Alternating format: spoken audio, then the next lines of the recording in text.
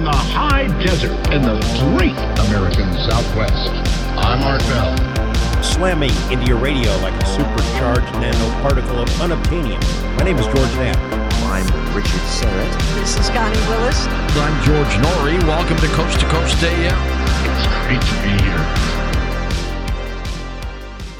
Welcome to Coast PM, the number one unofficial Coast AM podcast. We are two brothers who analyze the world's largest overnight paranormal radio show known as Coast AM. My name is Paul, and I'm the guy that listens to this inexplicable radio show here with my brother. Hey, it's Chris. I'm the Garfield to your Odie, except I don't love lasagna. You don't love lasagna. I just don't really like it. That's been a lifelong problem, actually, because I do really like lasagna, but we never. Everybody in our family loves lasagna, but whatever it is, I just don't like it, dude. I love you. Give me some pasta and meatballs and red sauce. Happy camper. Yeah, not a problem in the world. Whenever Chris doesn't like something, no one else gets to have it forever. That's true, though. Well, Chris, we may not have any lasagna for you today, but we do have an episode. Oh yeah, what do you got for me today? We are going back into the Art Bell vaults, the archives.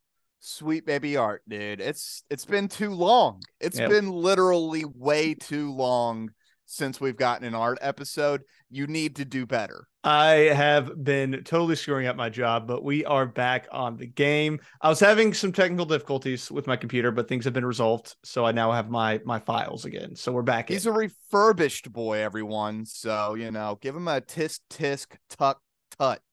Never cheap out and buy a refurbished computer. I'm just a cheap man is the problem. Yeah. Sometimes being too cheap, you run into problems. You do. But Chris, our episode today, this is a July 16th, 1996 episode of Coast to Coast AM with Art Bell, where Art Bell opens up Vampire Open Lines. See, this is not cheaping out, dude. This is real quality right here. This is the high quality content. Yes. Is it good, Paul? Like, sometimes these are just okay. Is this a good one? It's something. You'll see. Okay. But here's the big thing, Chris. You may not remember this, but during our Area 51 Frantic Caller episode, Brian J.L. Glass, a.k.a. the Frantic Area 51 Caller, said that the first time he ever called in was the Vampire Open Lines. This is that episode. I found Brian's call. Dude, I remember it so much that I remembered that he was a vampire hunter and not a real vampire. So he referenced a vampire hunter. He wasn't the vampire hunter. He wasn't the vampire hunter. Yeah. Okay. All right. But he does talk about a vampire hunter. Not on the clip. That was an inspiration. Right. But we're going to listen to it. He talked about it. He mentioned it. He mentioned it on the Fade to Black episode. Yes, that's what it was.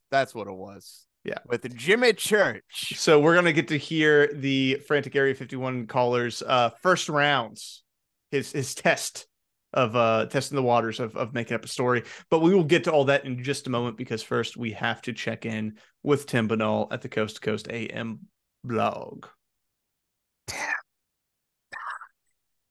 Today's article: study suggests mysterious interstellar object Oumuamua was merely a comet.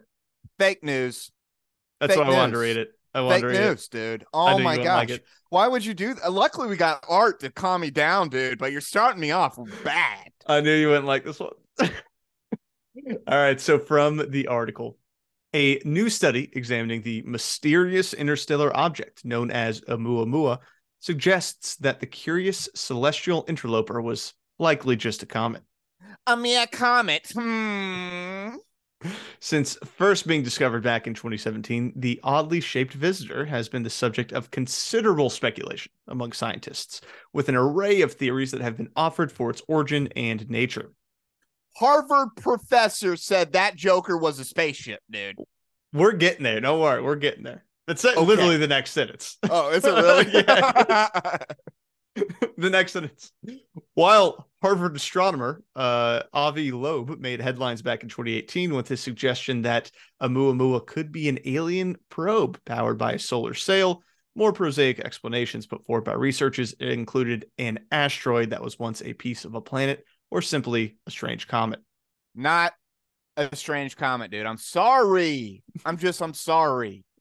What do you This think it thing is? is a probe at least. Giant alien At probe? at the very least. Well, at the most, what do you think it is? Oh, I think it's full of alien creatures. Oh, they're in there. They're inside. They're inside there floating around looking for a new home, dude. This is an ark. Do you think they just passed over us then? Yes. I think they saw too many signs of complex life that they couldn't stop here. Because it's possible they may be one of the few, or they had the scatter shots, right? And so everyone's out checking places, and it's like, well, this would not be 100% easy to take over. It's occupied. It could be a prime directive situation as well, though. Like, Right, well, there's yeah, sentient beings here. We're not going to mess with it. Yeah, there's other places. It's not like a super emergency for us to get to a spot, but it's not good. But here's the thing, dude. What are they running away from? I don't know. Maybe another alien race. We'll What are they running away from? If only they would have sent us a message, we could have found out. And maybe they did. We just don't know how to get it. Or they did, and we did get it. They're just not telling us. They are not telling us. Capital T. Capital T, they are not telling us. All right, back to the article. Although the comet hypothesis had drawn skepticism from scientists since Oumuamua did not exhibit the traits expected of such an object, a newly published paper from a pair of astronomers argues that it is precisely what the interstellar visitor was. All right, dude, give me the explanation for this, because I'm not buying it, dude. I'm not buying it. The researchers posit that cosmic radiation heated hydrogen found within the ball of ice, which was then accelerated through our solar system when it released the trapped gas. It's exactly what should happen to interstellar comets, the paper's co-author Daryl Seligman said in a press release, marveling that, quote, we had all these stupid ideas like hydrogen icebergs and other crazy things, and it's just the most generic explanation. Yeah, dude, but you would be burning off hydrogen if you were an alien ship. So that's you probably would, because you would want a energy source that you could harvest. Right. So if you were to go and harvest hydrogen, then that's what you're blasting out the back. What is the number one element in all of the universe? Hydrogen. And you know that because it's number one at the periodic table. It's number one. It's literally number first. One. It's number one. It's got it. That's the juice, baby. That's the juice. None of this exists without hydrogen. It does not. That's the juice, baby. Come on. All right, back to the article. Although many media outlets have heralded the new paper for having solved the mystery of Oumuamua, as one might imagine, not everyone is convinced of the study's conclusion, as Loeb dismissed the findings to the New York Times. Dude, this is what I'm talking about, dude. I mean, when the media starts getting involved in it, they're like, oh, thank goodness for these guys. Dude, fake news. Fake news. All right, so from Loeb, quote, the authors of the new paper claim that it was a water ice comet, even though we did not see the cometary tail, he told the newspaper. This is like saying an elephant is a zebra without stripes. Dude, we got so close to the truth on this one, and they are having to scrub it, dude. They're having to scrub it. We're not even going to remember the name Oumuamua in 2 years. Well, I mean, Oumuamua was in 2017, I think. They're going to scrub it from our lives, dude. It's been I'll never forget the name of Oumuamua. It's such a memorable name. It's so fun to say. So good. They did such a good, and whatever state-sanctioned astronomer picked that name, dude, very subversive. Very subversive. All right, to the article. To that end, comet expert Karen Meach told the Times that the idea is plausible, but stressed that I'm not willing to say it solves things, and opined that the smoking gun in such an instance would be the spectroscopic detection of hydrogen being emitted from the object. So we're still kind of a mystery. Still a bit of a mystery. It's a good hypothesis that I think is, like they said, it's the simplest, most boring explanation. But we don't know for sure. So, dude. I don't think it is. I really don't think it is.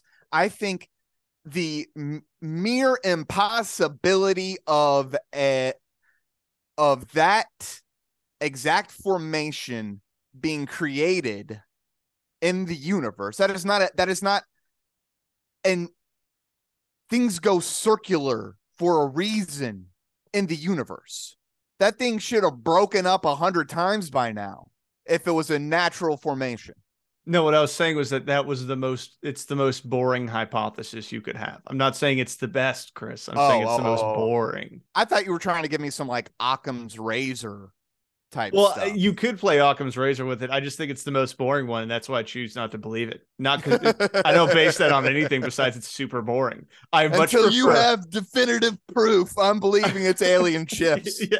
Until the head skeptic can show me a picture of a real picture, I'm going to believe it's a probe. I don't think there's aliens on it. I think it's a probe with solar sails. I choose to believe that. That is my head. You hear that, Michael Shermer? You hear that? I love Michael Shermer. I think he's That's an alien spaceship. Oumuamua is. I feel like he validated me just believing in conspiracies for no reason. Because it's like, if this is a guy who doesn't believe them, like, wow, I guess I'm just gonna be a conspiracy theorist. Please just call me one. He might have radicalized me more. Who knows? Yeah, that's what I'm saying. That's exactly what I'm saying. Oh, all right. Like, well, man, this you're kind of making all of our points, Michael Shermer. What's going on? He's a sweet boy. All right, but let's get to our episode. We already did Michael Shermer. That was last week. You're right. This is this week. Yes, you're right. Before we get to the episode, some quick housekeeping. We have an email address. Send your thoughts to c2cpmpod@gmail.com. You can also find us on Twitter at c2cpmpod or on our subreddit, Coast to Coast PM. All that will be in the show notes. If you like the show, please give us 5 stars on Apple Podcasts or Spotify. It is the easiest way that you can support us. Just take the 2 seconds. Go run and do it. And then also make sure to subscribe. We drop every Thursday, and that'll make sure you never miss an episode. Last thing, you can also support us on Patreon by following the link in the show notes to get ad-free episodes and also early access to episodes. If you're a Patreon subscriber, you'll get episodes on Tuesday, and we also take your episode requests a lot more seriously if you are a patron. So thank you to all our current patrons, and I think that's it, Chris. Anything else? Beautiful. July 16th, 1996 episode of Coast to Coast AM, the Vampire Open Lines with Art Bell, where our good friend Brian J. L. Glass will make an appearance. Just go to it. Just go straight to it. All right. Now, just go to it. Here's where we start. Art Bell got a message from a listener who says that they saw a vampire. Okay. Or met a vampire. I've been to a vampire bar in New Orleans, Paul. Maybe more about that later. I think someone on this show also has been to that bar. It's a decently well-known bar. It was like whispered to us, though. They were like, this is a vampire bar, right? And I was like, guys, we need to get out of here. I don't want to be here. I don't want to be around. We need to get out of here right now. All right, so to the first vampire story. You're going to love this. It is from the state of Washington. And I've got some response to it since I read it several nights ago. Dear Mr. Bell, please, sir, you must listen to me. I have met a vampire on the internet. And for the last few days now, I've been afraid to sleep because of what might happen to me in my dreams. It appears this vampire is using the net as a way to meet its victims. It also appears this particular vampire doesn't drink blood, but it does try to seduce you so it can steal your body for one of its demonic friends. Early 90s, dude. I guarantee you Dracula would be on the cutting edge of technology, dude. I was going to say, it's kind of impressive. In 1996, that vampires have already figured out how to leverage the internet to lure victims. That's respect, dude. Respect. Dude, they were on DARPANET, dude. The vampires, no doubt. Well, I think part of me would have thought, how like boomers have such a hard time with technology, like, the joke that they can't make a PDF. Yeah. I just had this, I feel like vampires should have a hard time with technology as well, because they just have not been around. It's all so new to them. Right. You know, and you've been Right. around since 1800. They were like gaslight, you know what I mean? And now they're having to figure out a computer. I don't know. Props to them though for figuring this out. I disagree, man. I think most of these beings would be hyper intelligent and would understand they have to stay abreast of the times to survive. So just super adaptable. Right. And most vampires have mentors, you know, especially the person who turned you is supposed to mentor you through the life of being a vampire. So they would be much older than you theoretically. Yeah, that's true. So you have just a boss man to kind of walk you around. Right, exactly. All right, so let's finish up the story that he got. So I have the rest of this facts in two parts so that we have time to commentate. But this is the next part of the Thaxter story of meeting a vampire. Here is a transcript of what occurred on the internet. I was in this chat room, a kind of cyber singles bar located on the web. I was contacted by what I believed to be a female who introduced herself as Claudia. She told me she was a vampire, asked me if I wanted to chat. First I thought it was some kind of stupid joke, so I agreed to chat. Told me she liked to dress up in black skin-tight spandex bodysuits with black knee-high, high-heeled leather boots and black leather gloves. She described herself as looking as if she was 17, but then actually she was much older.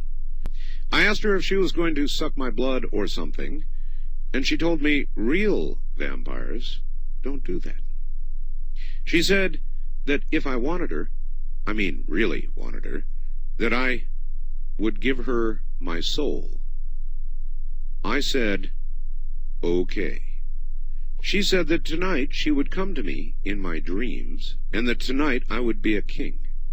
First point I would like to make, Paul, is that cyber singles bar is one of the lamest things I've ever heard in my life.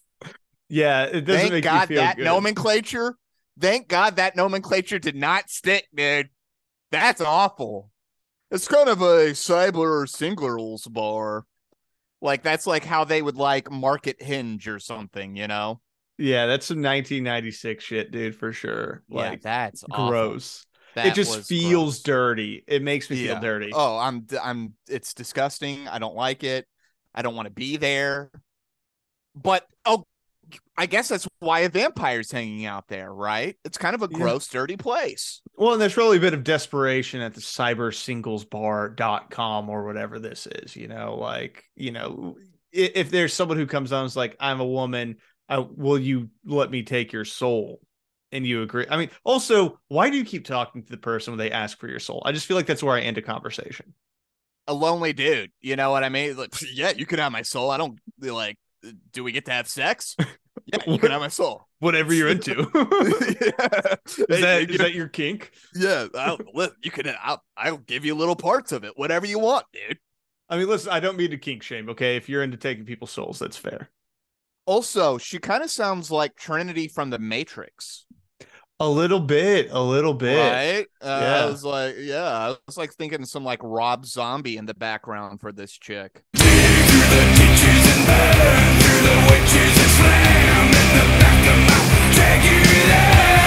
Yeah, you know, taking this guy down the rabbit hole for sure. Right, exactly. Yeah, I feel you. All right, so the next part of this facts that Art got, wrapping up the story of this soul-sucking online succubus, I guess. She said that tonight I would be king. Tomorrow I would be one of them. She told me the land of the dead and the world of dreams are one and the same. I was then told to remove any religious symbols or pictures and Christian Bibles from my room. I was also told that she had some problems going through doors, windows, and walls. I was even told that the sex could be 10 times better if I would just take the time to break an egg into a small bowl and then urinate on it. I was told the offering was being made to its Tuxamen, whoever that is, Tuxamen. She told me when she came for me, my soul would leave my body. She said that Once I was in her arms, she'd break the fine silver cord attached to the top of my head, and that my body would be given to another, someone much stronger. This dude got catfished so hard. We're right here. We're seeing a very early version of the catfish, dude. And it's weird. It was probably some like 17-year-old boy messing with this guy. Or like another 40-year-old dude. Could have been, yeah. You know what I mean? That's probably who it was. This is 96, dude. It's just like, crack an egg in a bowl and pee on it. It's such a weird thing to say. That's what I'm saying, dude. That's a troll, dude. Big time. Like, I'm gonna make this lonely dude piss in his own bowl. At one point, also, he was apparently told to like pee on his own feet to make his orgasms better. It was very strange stuff. Yeah, dude. This is what I'm talking about. This is a big catfish troll. And here's the thing, dude. I'm all for a little bit of spooky magic. Like, if you listen to the Evelyn Paglini episode, you know we're fans of the magic. We're into like, it. It's good. It's good stuff. Yeah. I just don't remember Evelyn Paglini ever telling us to pee into a bowl. I just feel like that's my line. She was very light on urine. Mm-hmm. Not a lot of urine talk. Not a lot of wet play or whatever they call it. Yeah, mostly candles and I think that was mostly a lot of salt.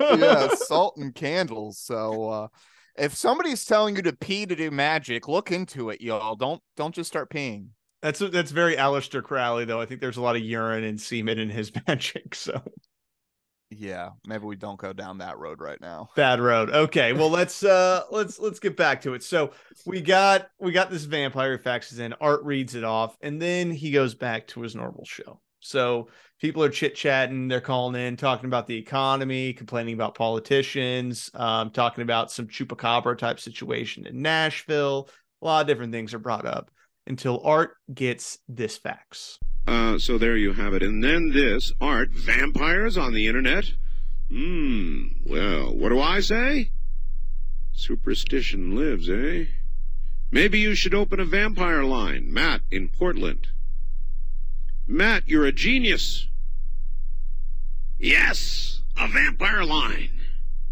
I have never talked to a vampire. Let us open a vampire line. Only vampires. Real vampires. Anybody joking around will be ejected for all time, eternal, on this program. Dude, there's no way he doesn't get a bunch of pranksters. We'll find out, Chris. We will find out. All right. I do love, though. I feel like you just don't get radio like this anymore. It's just so organic. Someone writes in, just like, open the vampire line. He's just like, let's do it, man. I mean, that was the genius of whoever decided to give Art Bell his own show. I mean, that must have been something that he had in his contract that is kind of like, I get to do whatever I want nightly. Yeah, like literally whatever he's feeling that evening, he could just flip it on a dime.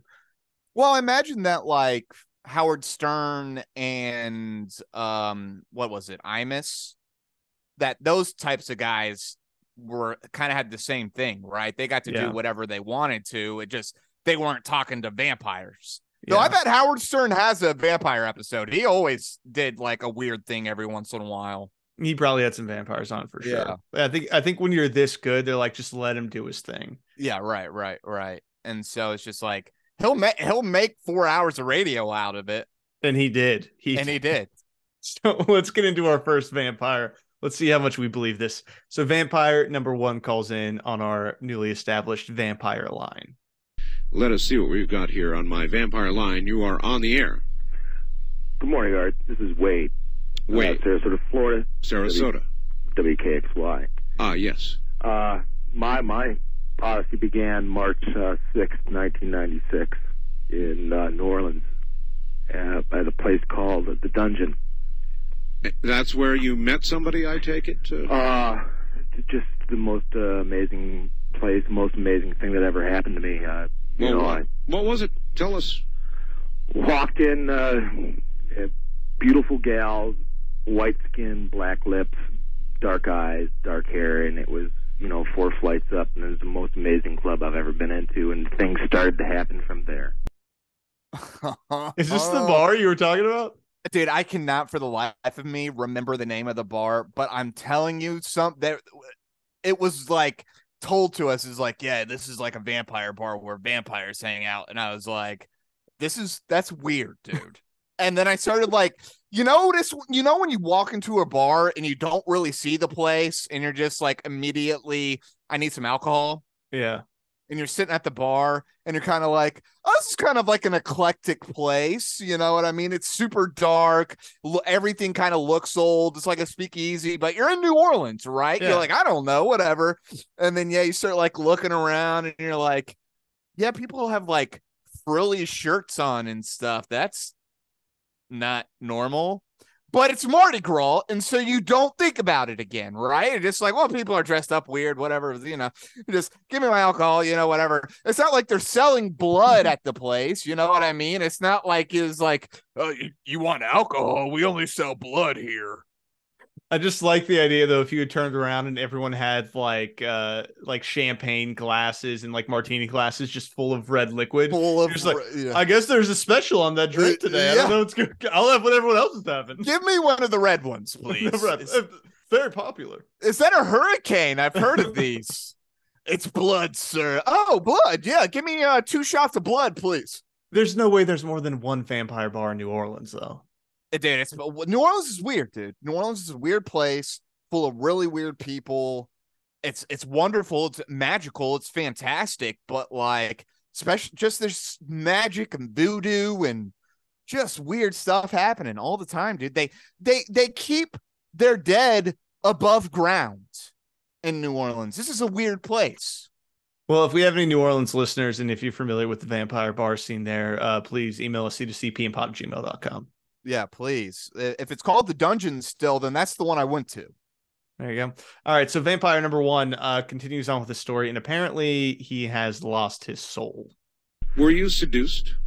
Absolutely. Did you promise your soul in return for this seduction? No, it was just one thing one thing led to another, and I have witnesses, and it's just. Well, you're saying a lot of things without saying anything. This letter that I read from the internet, it seemed quite clear that the seduction was occurring to obtain that person's soul. I don't have a soul. I had a soul up to March 6th. Oh, so you're saying something happened. You're saying you have lost your soul. Something has happened, but at the same time, it's the most pleasurable thing that you can imagine. That's exactly what this other person said. Are you not concerned for your soul?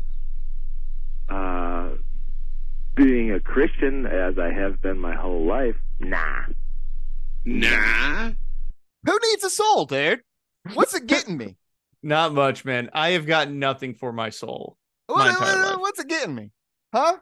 So, yeah, I'm kind of with this guy. Let's see what happens. Let's roll the dice. It's like an appendix, dude. It probably had a reason at some point. At some point, you needed it. That was our first vampire, Chris. I don't know if I was buying it, though. No. Really selling. I mean, the vampire bar is a real place in New Orleans. I don't know if it was called the Dungeon or not, like I said. And these were definitely people LARPing as vampires. Now, you may have had some basket cases who actually thought they were vampires, but I think for the most part it was almost like a Dungeons and Dragons thing. So the dungeon is still open, apparently. There you go. Maybe that was it. Is it near Bourbon Street? Yeah, I think so. Oh, perfect, dude. And that's definitely the one we went to. The one we went to. Yeah, so I think this is the one that you probably went to there, Chris. And it looks super cool inside, dude. It does look really fun. Yeah. It was totally cool, but yeah, once they were like, this is a vampire bar, and I was like, I don't even want to know what that means, actually. Well, so, like, honestly, man, no shade. If you like to go out on a Saturday night and pretend to be a vampire, more power to you. I respect it. On a Sunday afternoon, I pretend I'm a hill dwarf. You know what I mean? What are we talking about here? So it's like, go, good. Do the vampire thing. Now, it's not my thing. It's I may not stick around for it, but yeah. Yeah, it's not my thing. It's not my thing, but you don't want to be a hill dwarf. So we're all good. We're all good. All right, so let's We're not really sold on Vamp 1. Let's check out Vampire number 2. Yeah. Can you call them vamps? Is that derogatory? I'm pretty sure that in some literature it is derogatory, but I'm going to allow it. Okay, it's cool.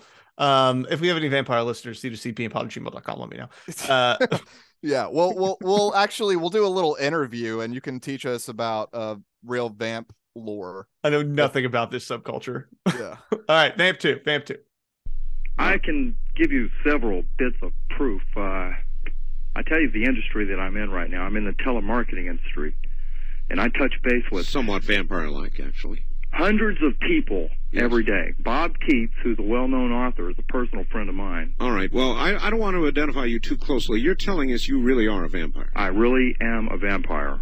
All right. First of all, what Let me clear up a couple of things, though. Please. In other words, what is a vampire? So we all might understand. You heard the facts I read, I take it, on the internet deal?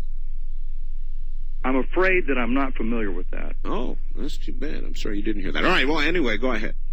First of all, I have the ability to suck blood through fangs that I naturally have. However, I don't need to do that as far as things like garlic, other things like that, sunshine. That's all a bunch of BS.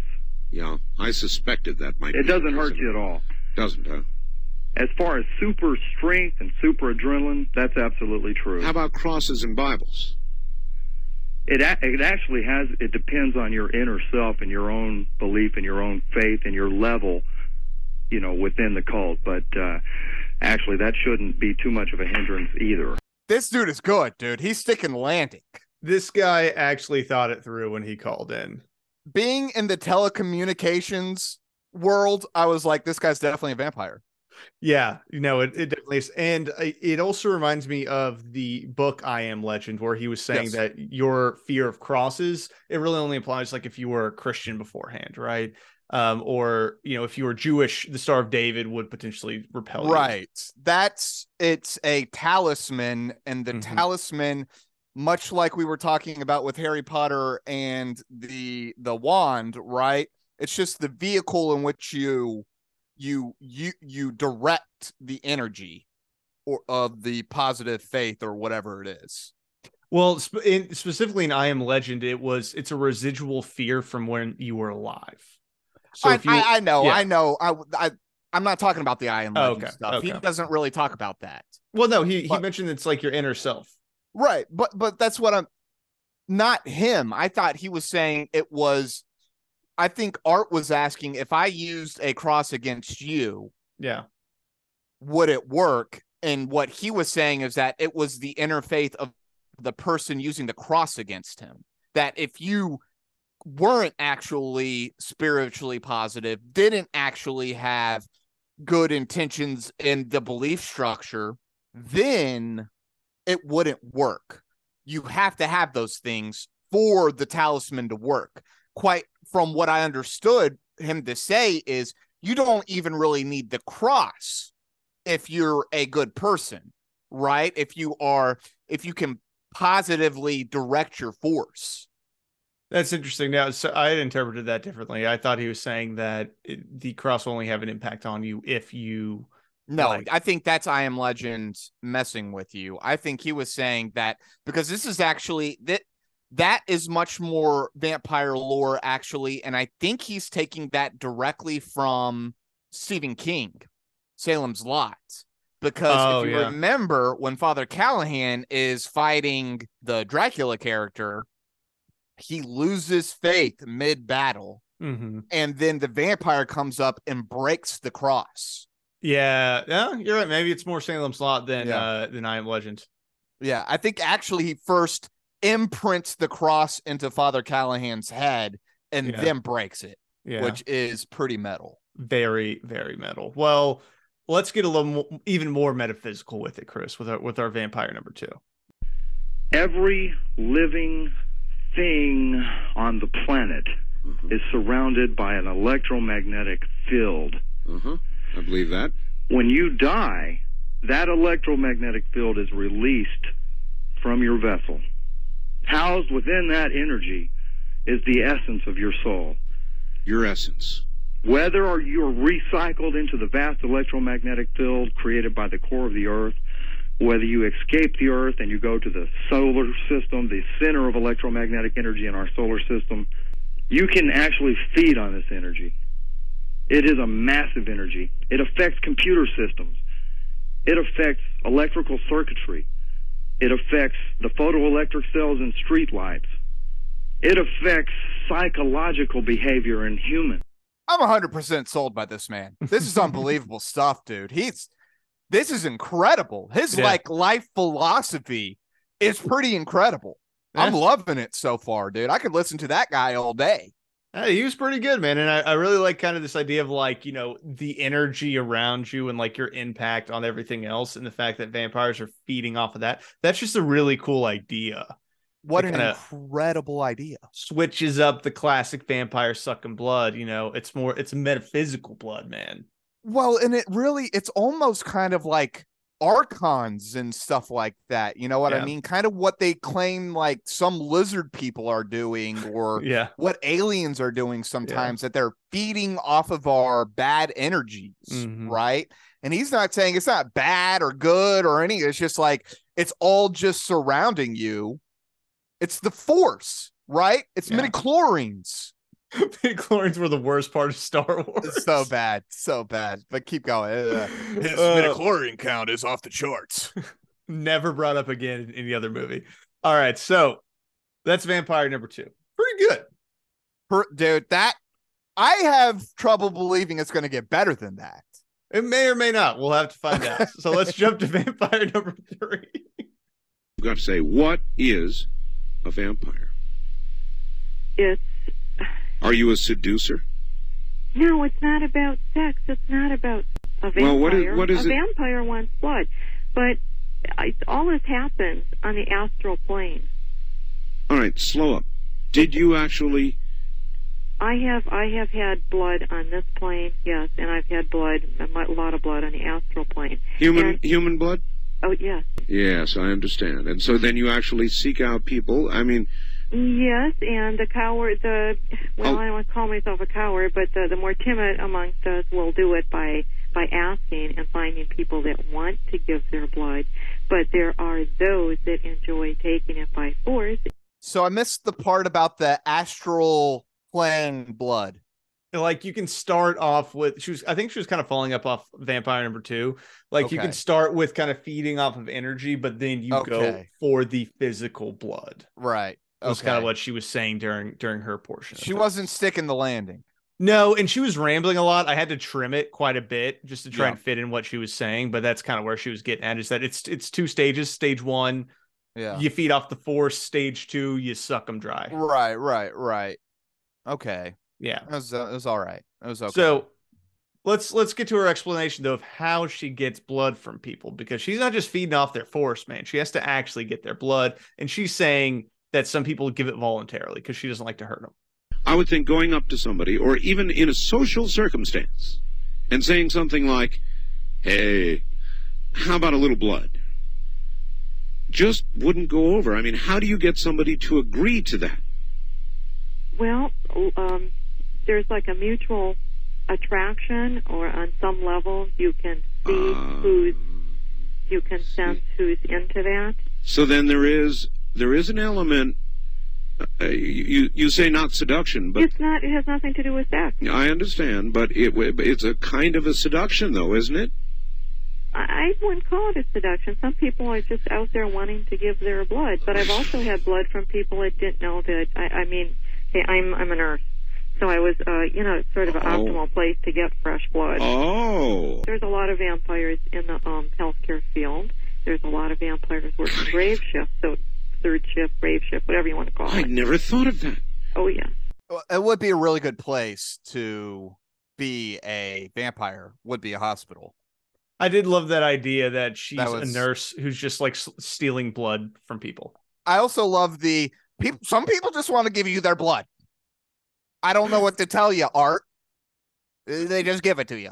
She was one who had not thought it through. No, she hadn't thought it through too much.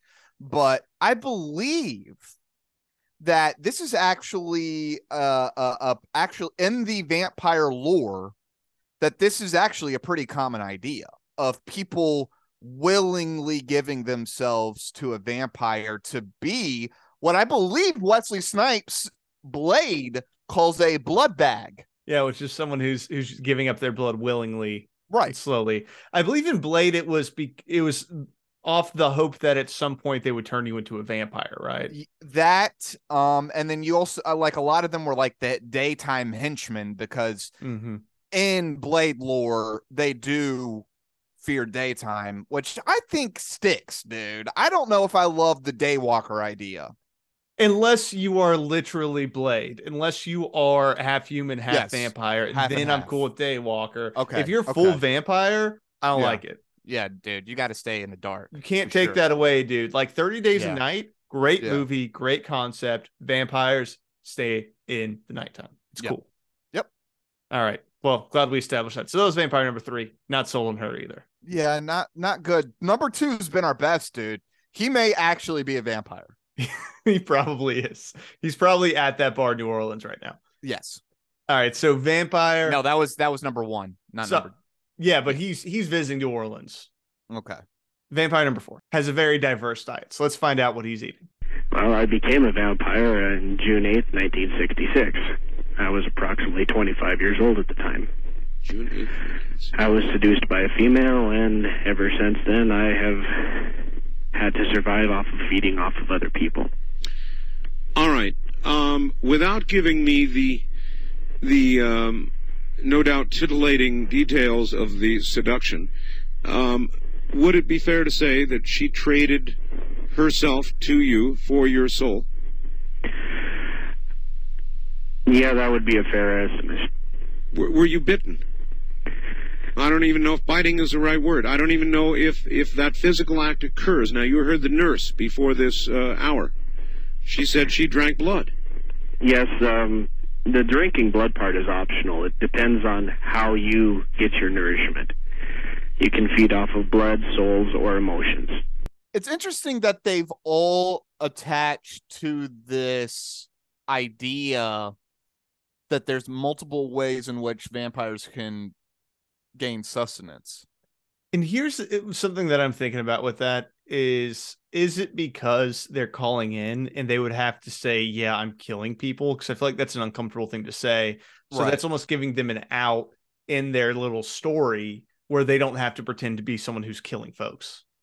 Well, and I don't even know if necessarily all the time that drinking somebody's blood led to death in vampire lore. Yeah. You know what I mean? I mean, like a lot of the times they weren't draining these people. I don't know. We're getting into we're getting to the edges of vampire lore here, right? Yeah. And it becomes kind of difficult because my first thought is that art seems so wrapped around the idea of them taking the soul, which is not something that I typically think about in my vampire lore, is this wrapping around of the soul idea. Mm-hmm. Now, there's the vampire, once they become a vampire, no longer has a soul, right? Which was theoretically why the cross worked, why you put a wooden stake through them, stuff like that. Mm-hmm. Why does art need the soul, and what is a vampire going to do with the soul once they have it? I think a big part of art's obsession with it is more art's really into like demonology type things. Okay. And that first fax was like, I had to give my soul up. And that's very much like, I had to sell my soul to the devil to get this power. So I think that's where his fixation is more coming from than anything else. Yeah. He's really into that stuff. Right. Trying to, he's I guess he's just trying to put too much Christianity into it for me. Yeah. And I'm trying to like strip out some of that. I'm like, it's all very dumb, but I'm like trying to strip out some of the things and try to like give real vampire lore a structure. You know what I mean? Yeah, we don't need the Christianity and the vampire stuff, dude. Leave that out. Just let the vamps be vamps, man. Yeah, but there wouldn't just be Christian vampires, right? There would be Hindu vampires and Muslim vampires and atheist vampires. You know what I mean? And in fact, real vampires are probably mostly atheists, but I'm talking about the cultures in which they are propagating in, right?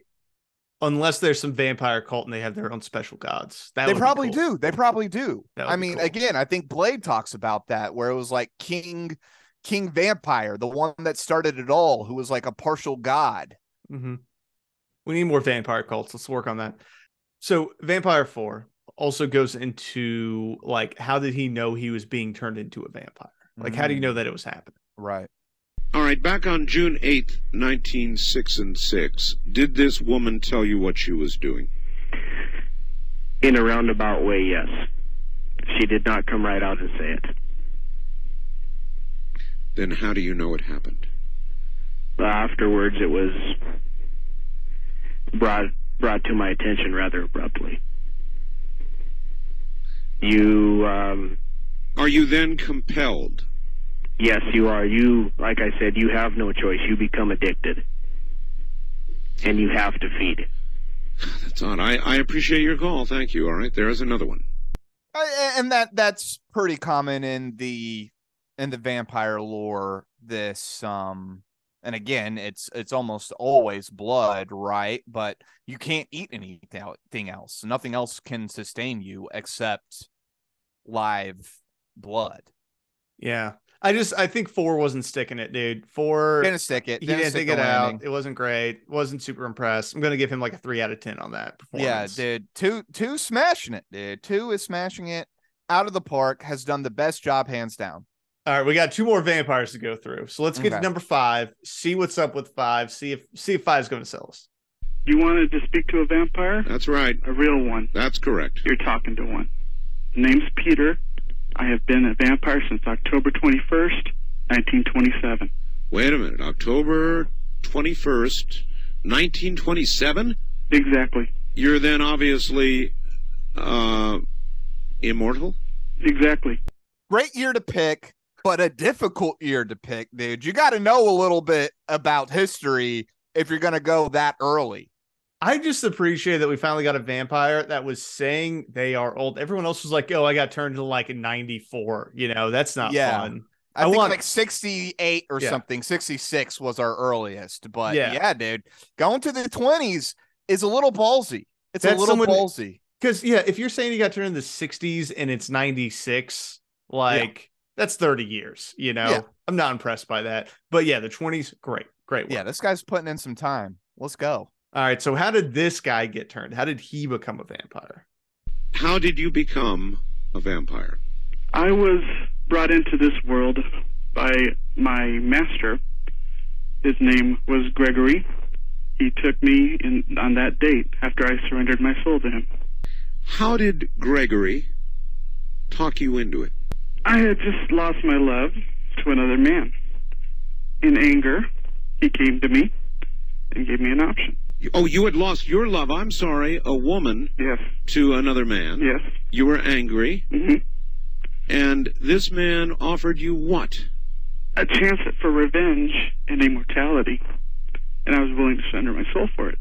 He's doing a pretty good job right now, dude. And also like very classic vampire tropes that he's touching upon. Yeah. Good stuff so far, dude. Good stuff.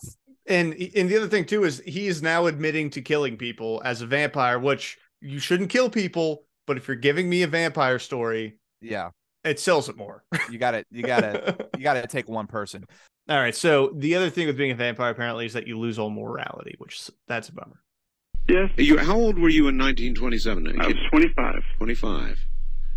And has the process of aging within you ceased? Yes, exactly. I am the same age I was since then. That's absolutely amazing. Do you have regrets? Are you sorry? Is it a terrible existence? Why would I have any regrets?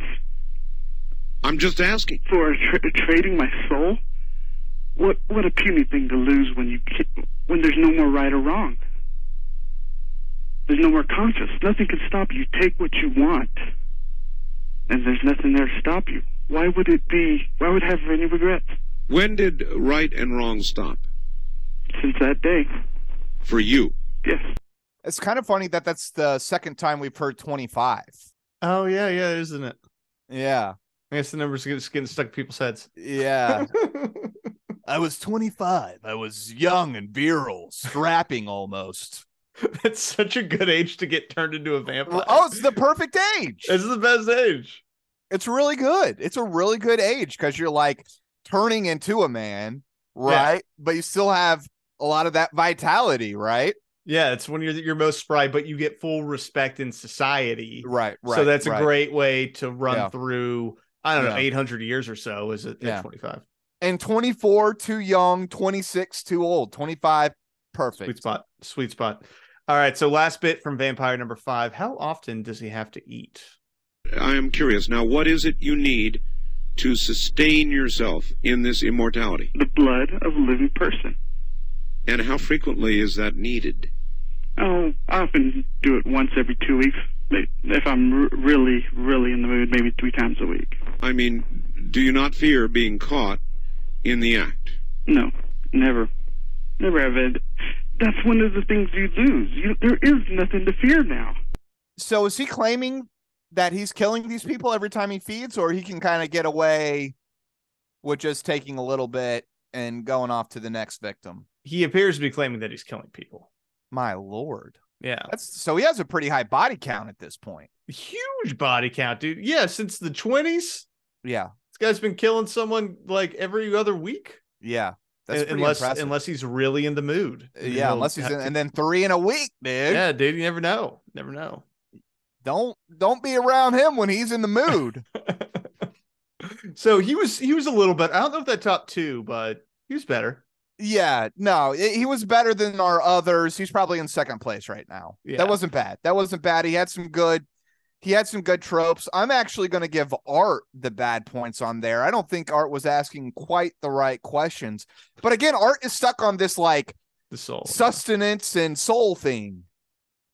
Much like Coast callers, the hosts can also sometimes get stuck on an idea. And it's like, Art, there's like so much more to the vampire lore than you're going after, my dude. Yeah, there's a lot to it. Well, let's get to our last one. Vampire number 6, who really didn't want to be a vampire at all. You're claiming you're a vampire. Please do not use that word. That word was brought forth by your own history and folklore. It's all I know. What should I call you? My soul is damned. I don't enjoy this, Mr. But all right, then why? I don't enjoy this at all. Then why did you get into it then? I had no choice. Well, tell me. I'll give you a small and short history. All right. As much as I can remember. Go right ahead. In the early 20th century, somewhere, I don't remember exactly, 1909, 10, somewhere around there. And that was the... Now, I was taken by one of my teammates. I don't remember exactly. A person never does. Right now, your papers talk about repressed memory syndrome. I believe I have a repressed memory syndrome. I can remember several details of being indoctrinated. But since then, much of it's a blur. I hear you smoke. You have a compulsion to smoke, is that correct? Yes. My compulsion is similar to yours. You cannot go without a cigarette for a day or so. I cannot go without a life force or nourishment for longer than 24 hours. The longer I live, the worse it becomes. That's our boy J.O., dude, for sure. That is Brian J.L. Glass. That most is certainly our boy, dude. That was awesome. Yeah, the prequel to the Frantic Area 51 call, that is him. That's his first call into Coast. That you can hear aspects of the caller in it, dude. Yeah. That was the dry run. Crazy. Because when he yells over Art, you can so hear the Frantic Area 51 caller voice. 1,000,000%. Yeah. Well, that was my first thought. I was like, holy cow. Yeah. That's him. Because also he clears his throat. Mm-hmm. Right? Because he's playing a bit. Yeah. And he's a voice actor. And he's like, my voice is getting messed up. Like, you can kind of get all of it in here, dude. Mm-hmm. Because he's dropping his voice. He's like talking more gravelly, and I just You smoke, don't you, Art? Like, yeah, 100%, dude, 100%. Yeah. Well, and I pulled the clip from the 2015 interview with Jimmy Church on Fade to Black. So for everyone that's a little rusty on the Area 51 caller episode, we have this on that episode, but just so that you can hear it again, this is Brian Jailglass talking about the first time he called in before he did the Area 51 call. And I would listen to Art, and the very first inspiration for the call that became the Area 51 caller was a night that he had vampires calling up. And everyone calling up was supposed to say they were a vampire. And that was where the first inspiration to kind of do the crazy paranoid guy to call in and be a vampire who actually wanted to be killed. That's so good, dude. Yeah. Yes. Yeah.